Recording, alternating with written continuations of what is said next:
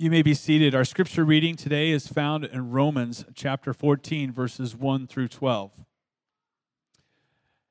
Accept him whose faith is weak, without passing judgment on disputable matters. One man's faith allows him to eat everything, but another man, whose faith is weak, eats only vegetables. The man who eats everything must not look down on him who does not, and the man who does not eat everything must not condemn the man who does, for God has accepted him. Who are you to judge someone else's servant? To his own master he stands or falls, and he will stand, for the Lord is able to make him stand. One man considers one day more sacred than another. Another man considers every day alike. Each one should be fully convinced in his own mind.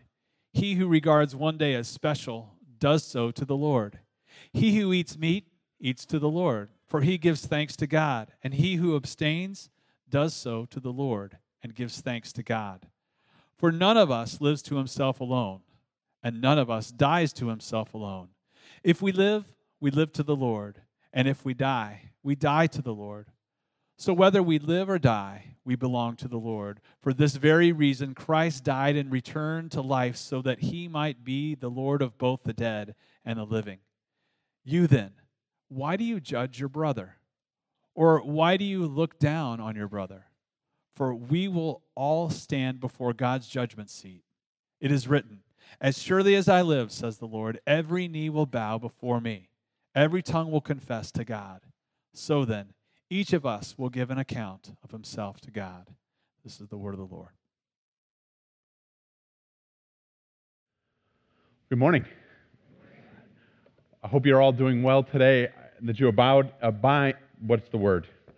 Abide is the word I'm looking for, in faith, hope, and love of Jesus Christ. Let's hope that's the last one of those kind of stumbles this morning. As we look at the Word of God in Romans chapter 14, the Apostle Paul is urging us, in fact challenging us, to evaluate what our lives are all about, to evaluate what we're living for, to think through what it means to be children of faith in Jesus Christ. Those are big questions, and they're questions that we've kind of been asking ourselves since we were little, right? When you maybe were little, you played the game, what would you die for? Or you start thinking about that maybe more as you're reading through the news, and you're looking at things. I know whenever I see news of the absurd, and you read the end of the story or the beginning of the story, somebody died doing something crazy, you kind of have that moment in your head where you're like, you died for that? Right? And maybe I evaluate in my own life, all right, I do evaluate in my own life some of the crazy things that I do, and I wonder why on earth I do them. Like a couple of months ago, some of us signed up to run a marathon with Team World Vision, right? Some of you guys are in this too.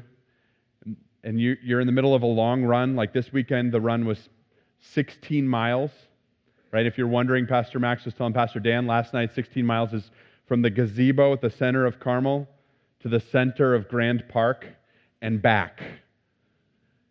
And in the middle of that run, you're afraid that you might live, right? And you're asking yourself in the middle of, why am I doing this? Like, what is wrong with me? And you ask yourself that in other times too, other seasons of life, more serious moments. And the root of that question is really a far more important question, which is, what am I living for? Right? What are we living for? What are we spending each day doing? What are the things that we value? What are the things that give us meaning and purpose? What are the things that wake us up and get us going? What are those things? That's the question that's being asked of us. When we start to discover what we value, we start to discover that purpose, that meaning that our lives have, the calling that God has on each one of us. Well, we signed up to run for a reason, not just because we're short a few brain cells, but so that we can raise money for World Vision so that people can have clean water who don't have clean water. And in fact, I'll be honest with you, there are times, even on this last run, we're in the middle of it, I said to myself, I'm running because there's somebody right now who's walking through far more treacherous and dangerous territory, trying to get clean water for their family, not because they have the luxury of training for a marathon. It gives you purpose, makes you realize why you're doing the things you're doing. And that purpose can only start with a foundation of who you are. The Scriptures lay this foundation over and over again. The Apostle Paul lays this foundation for us in the midst of Romans chapter 14 when he talks to us about what Jesus Christ has done. And he says in this text multiple times, we belong to the Lord. We belong to the Lord. We are accepted by our God. We're reminded of what Jesus did for us. We're reminded that his life and his death, whether that we might have life, that we might have a purpose to live for, that we might know who we are. And don't just zone out, brothers and sisters, because this isn't a cliche. It's not a part that I just have to throw into my sermon. It's that in which we must reflect truly each day. What it means to know the grace of God poured out on each one of us.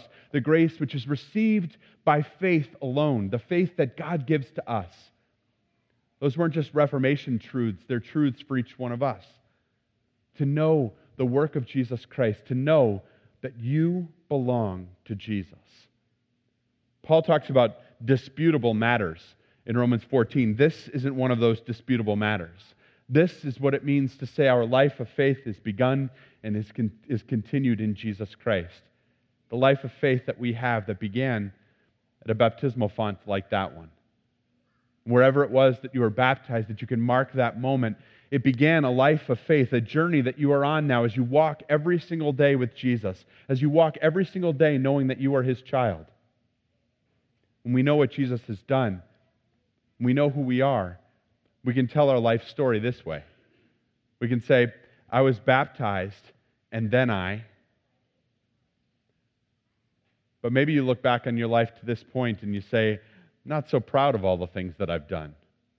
Or maybe you look back in your life to this point and you say, there are a lot of things that I haven't done as a result of my baptism and being a child of God. And that's where we rest in the grace of God alone. Where we know that he forgives us. Where we know that he still calls us to those in-course corrections so we can tell a different story. So we can say, I was baptized and now this is what I'm doing to live out my faith, to live out my life as a testimony to what Jesus has done for me. See, that's what it means to live as a Christian.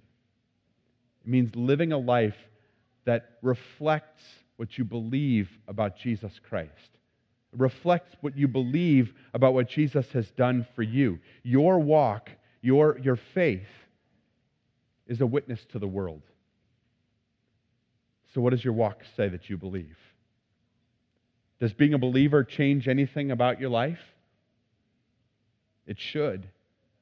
In fact, according to the Scriptures, it must. Right? The Apostle Paul says we will all one day give account for our lives. We will give account for the ways that our lives gave testimony to what Jesus Christ had done for us. And that's a tall order, isn't it? It's a tall order for us to think every day that we're to live our lives according to the faith that God has worked in our hearts. Because it means that there'll be change. And it means that we have to live for things that matter. And let's be honest, we don't all live for things that matter. Right? We live for lots of things. We do lots of things every single day. There were the same kind of conflicts in the Roman church. Paul writes about them. He says that there was a conflict, a dispute, which had arisen in this church about whether one should only eat vegetables or whether one should eat meat along with those vegetables. And there was a lot that was behind that controversy that I'm not going to get into this morning. But rest assured that the Apostle Paul tells us that life is more than food. And he tells those Roman Christians that this disputable matter about which they were arguing, this conflict that had arisen among them, it simply didn't matter that much. There was another conflict among them. It was a conflict about when they should worship, which day was the most holy. Right? And everybody knows that the most holy time to worship God is Sunday at the 10:35 contemporary service in Carmel. Right? But there was conflict among them. The conflict, Paul said, simply doesn't matter. The conflict simply isn't a reflection of your life in Jesus. And if you're living for those disputable things, if you're living for those things that simply don't matter, that aren't that important in life, then you're living for the wrong stuff. And so Paul says, knock it off. Instead, focus on those things that truly matter. And he tells them how to deal with them. He says in each one of those situations, whether it's a dispute about food or about the way and time that you should worship, whatever that matter is that you're disputing, that thing that really isn't that important, simply give thanks to God for it and move on. Move on to more important things. Move on to the calling which God has placed in your life of making your life a display of your faith. We still do it, don't we? And so ask yourself, what are the things that you're making a big deal about that really don't have lasting consequence? What are the things in your life that you're spending undue time on that really don't matter that much? Give thanks to God for those things and put them away. And move on to the things that God is truly calling you to. The things that He is calling you to do to make a difference in the world. Maybe not the world at large, but your world, the sphere that God has given you. Where is God calling you to make a difference? And I know that there are some of you who are here who will say, I can't serve God in my life because I'm too fill in the blank. Right? I'm too old. I'm too rich and powerful. I'm not rich and powerful enough. I'm too inconsequential. Whatever it might be, understand that someone else has made that objection to God already. And we have examples of every single one of them in the Scriptures. I'm too old. Does anyone remember how old Moses was when he was called to lead the Israelite people out of slavery in the book of Exodus? How old was he? Somebody knows. Say it out. 80 years old. 80 years old. So for the rest of you who are 80 or around 80, just be glad God's not calling you to go against the strongest empire in the world. But understand that God still has a calling and a purpose for you. Or if you say, I'm too influential, too many people rely on me and on what I'm doing, think of a guy named Solomon, who was the wealthiest man in all the land that God called to be his servant. Or if you say the opposite, I don't have a lot of means and I'm not really a person of influence, recount the number of shepherds that God calls in the Scriptures to be His servants. Or if you say I'm too inconsequential, how about the lowly servant peasant girl named Mary? Still think you're inconsequential? That God knows each one of us and knows our season and knows our state and calls us uniquely to make a difference where we are called. I want you to start simply with thinking through the ways that God has worked in your life and with giving a demonstration of that. How is your life different because you belong to Jesus? Chances are He's not calling you to be Moses or to be Mary. He's calling you to be you. And so what gets you out of bed in the morning? Well, people answer that question in all sorts of different ways, right? This is my wife's answer. And if she were standing here, she would say the same thing, by the way. I'm not speaking bad of her. But what gets you out of bed in the morning? I found that a lot of people, even a lot of Christians, don't remember. They don't remember what gets them going. They don't remember what their purpose and their calling is in life. In fact, their life has become more like this. Wake up and smell the routine. We've gotten into a rut. Now, routines are important, don't get me wrong, but sometimes they need to be adjusted so we can remember what it is God is calling us to. So we can remember that we are meant to be alive in Jesus Christ. That we are meant to be alive in our unique callings. And I know what our temptation is. Our temptation in the midst of this is to say, I want to do it, but I don't want to go through the hard work of discovering it. And so I'm going to look to somebody that I admire, and I'm going to try to be like them. Well, guess what? God doesn't call you to reflect somebody else that you admire. God calls you to reflect Jesus. To reflect His love poured out on you as you are about important things, as you are about things that matter. The great American prophet Mark Twain wrote this: the two most important days in your life are the day that you're born and the day that you discover why.